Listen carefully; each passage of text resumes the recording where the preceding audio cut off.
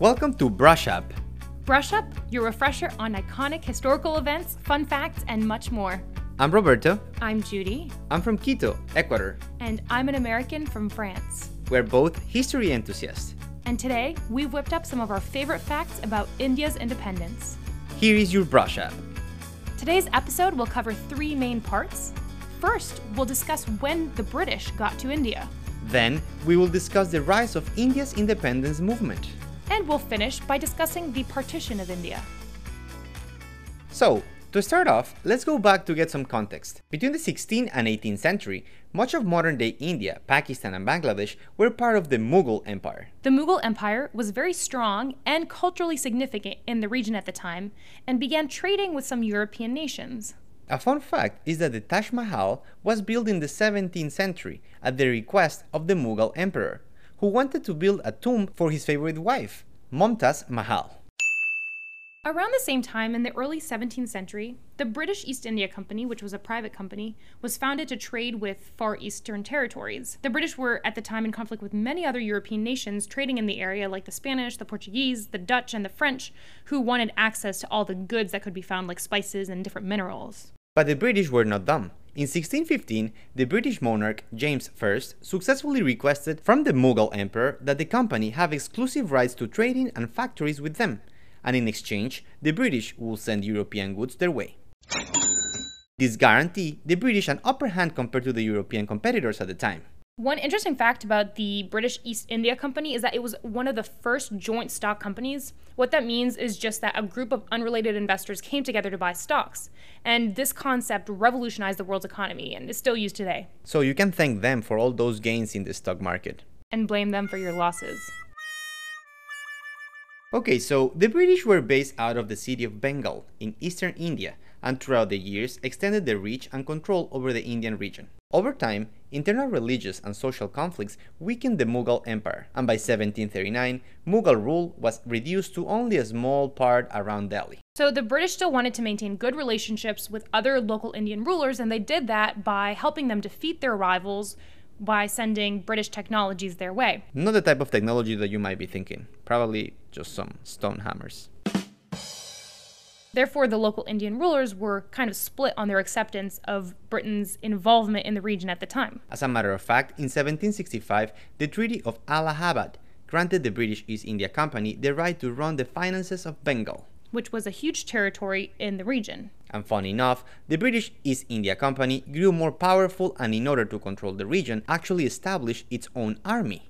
It's crazy, by 1857, their army was comparable to the British one, with as many as 267,000 soldiers. And even more interesting is that those who were recruited were actually locals. And these recruits, who were called sepoy soldiers, were actually instrumental in the beginning of the independence movement, believe it or not.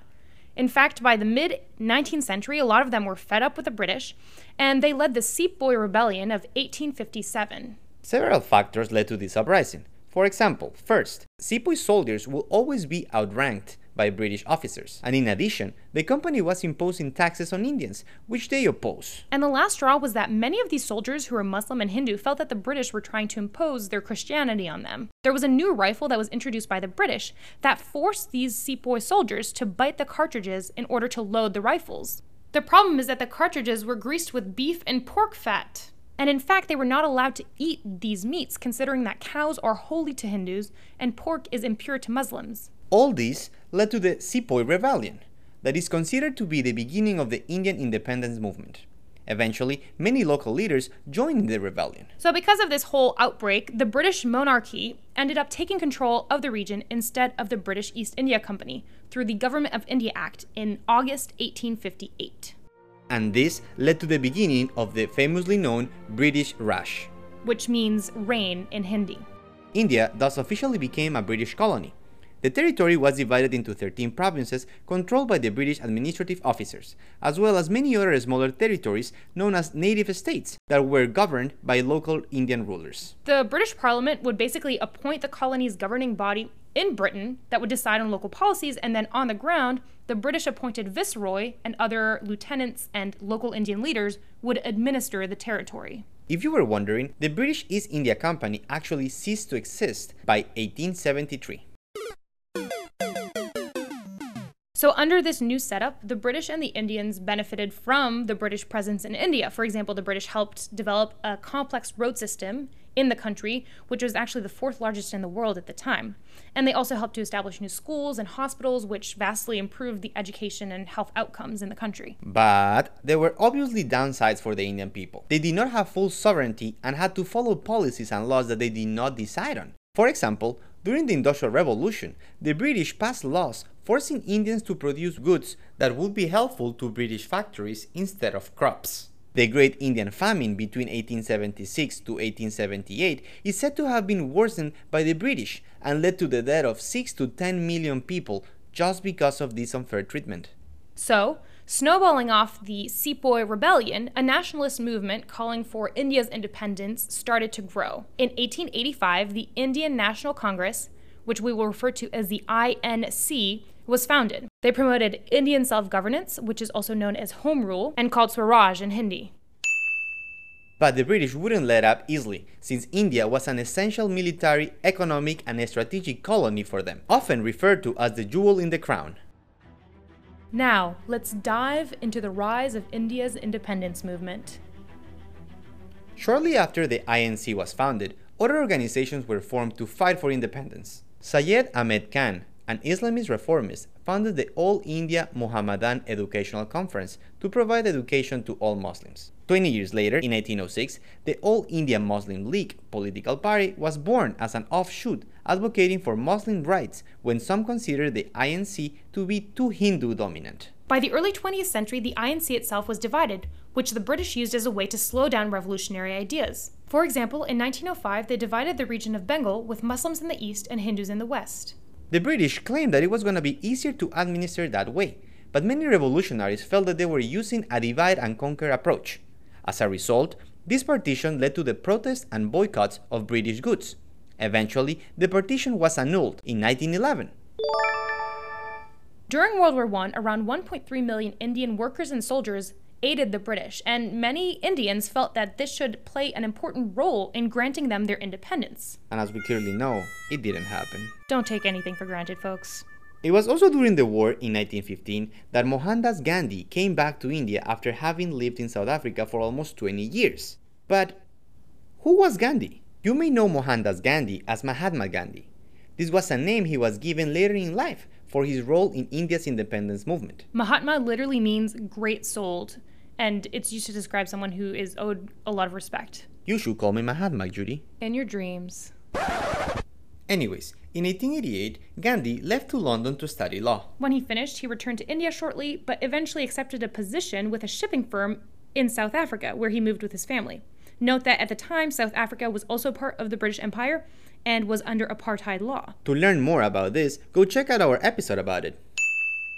When he was in South Africa, Gandhi experienced discrimination firsthand, so he was involved in the foundation of the Indian National Congress in South Africa that fought against the apartheid by using peaceful non-cooperation. After gaining recognition for his techniques in South Africa, Gandhi returned to India in 1915, equipped with techniques that will help him bolster the independence movement. In 1919, the British Parliament passed the Rowlatt Acts, which gave local authorities emergency power to repress any disruptive activities. In response to that, Gandhi actually led a peaceful resistance, but unfortunately the British soldiers fired at the protesters and killed 400 people. This event lit a spark in the independence movement, and the next year Gandhi became the leader of the INC.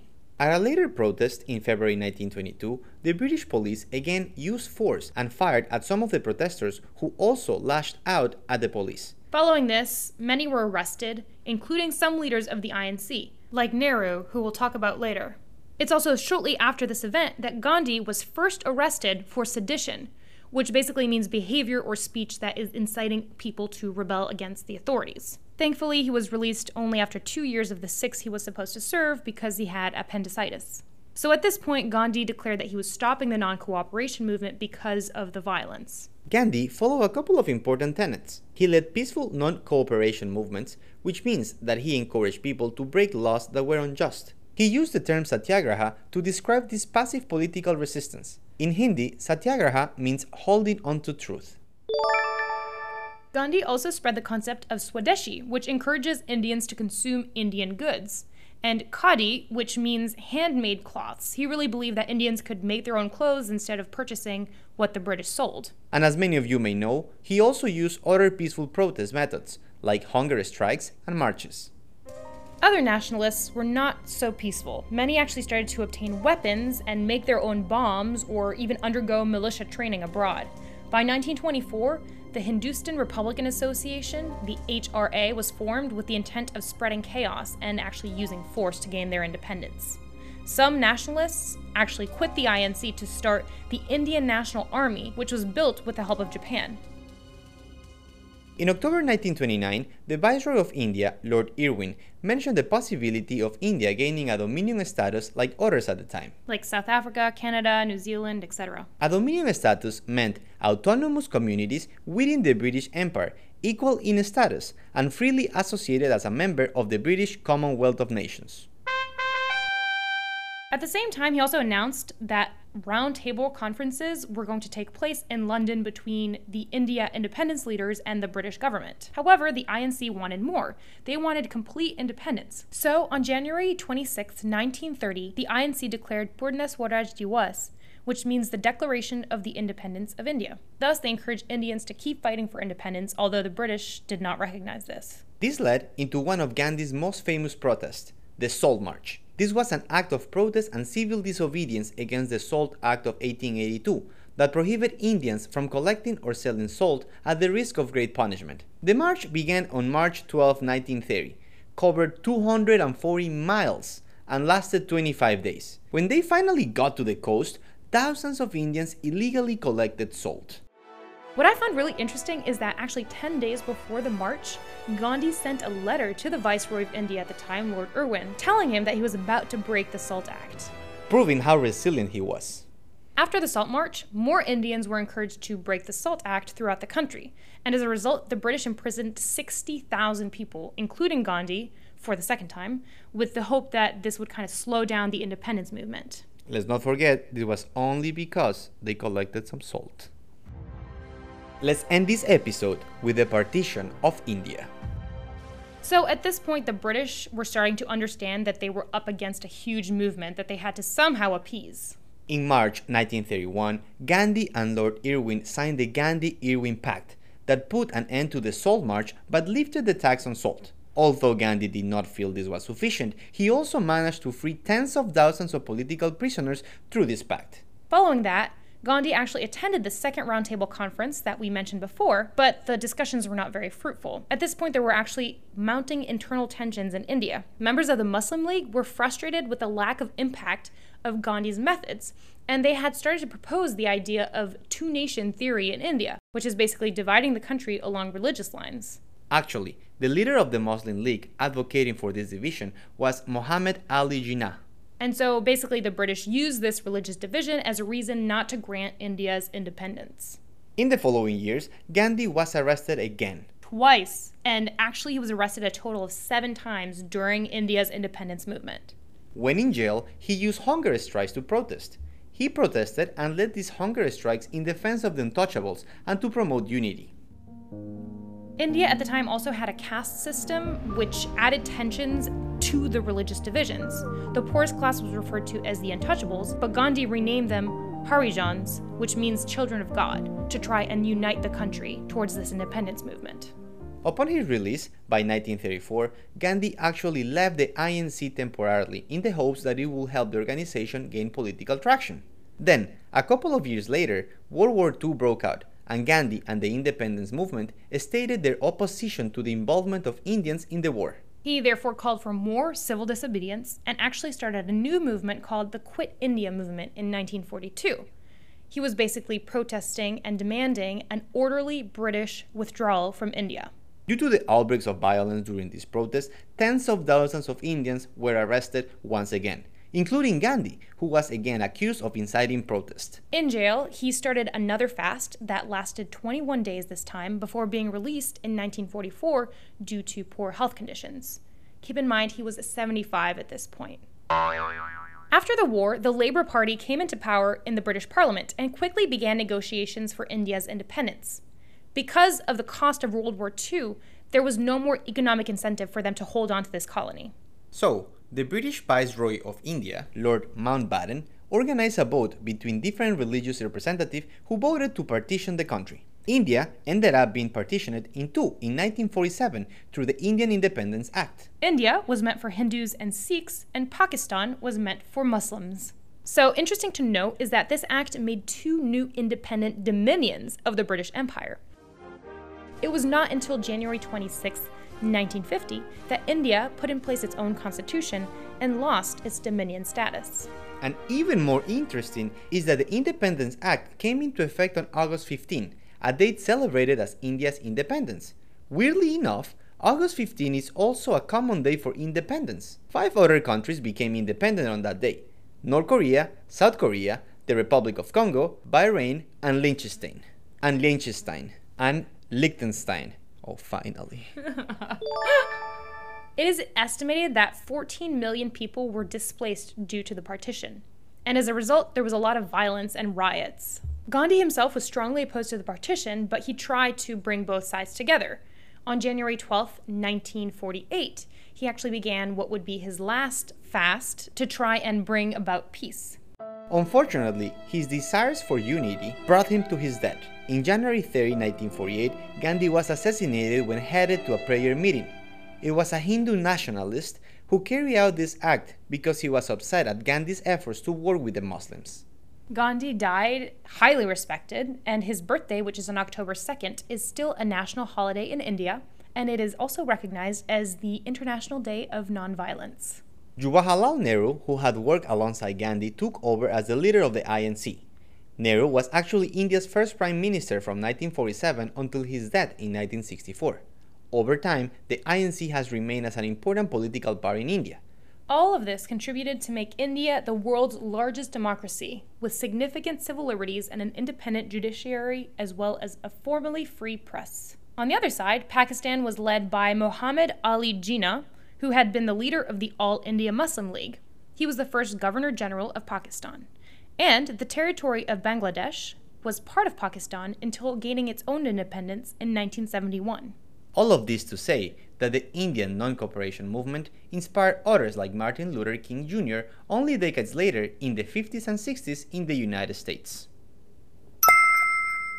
So, to sum up our brush-up, after a rebellion of Indian soldiers working under the British East India Company broke out, the British monarchy took control of the territory, and the India independence movement became organized with the creation of the Indian National Congress. Gandhi was a nationalist leader who led a non-cooperation movement to negotiate India's independence with the British.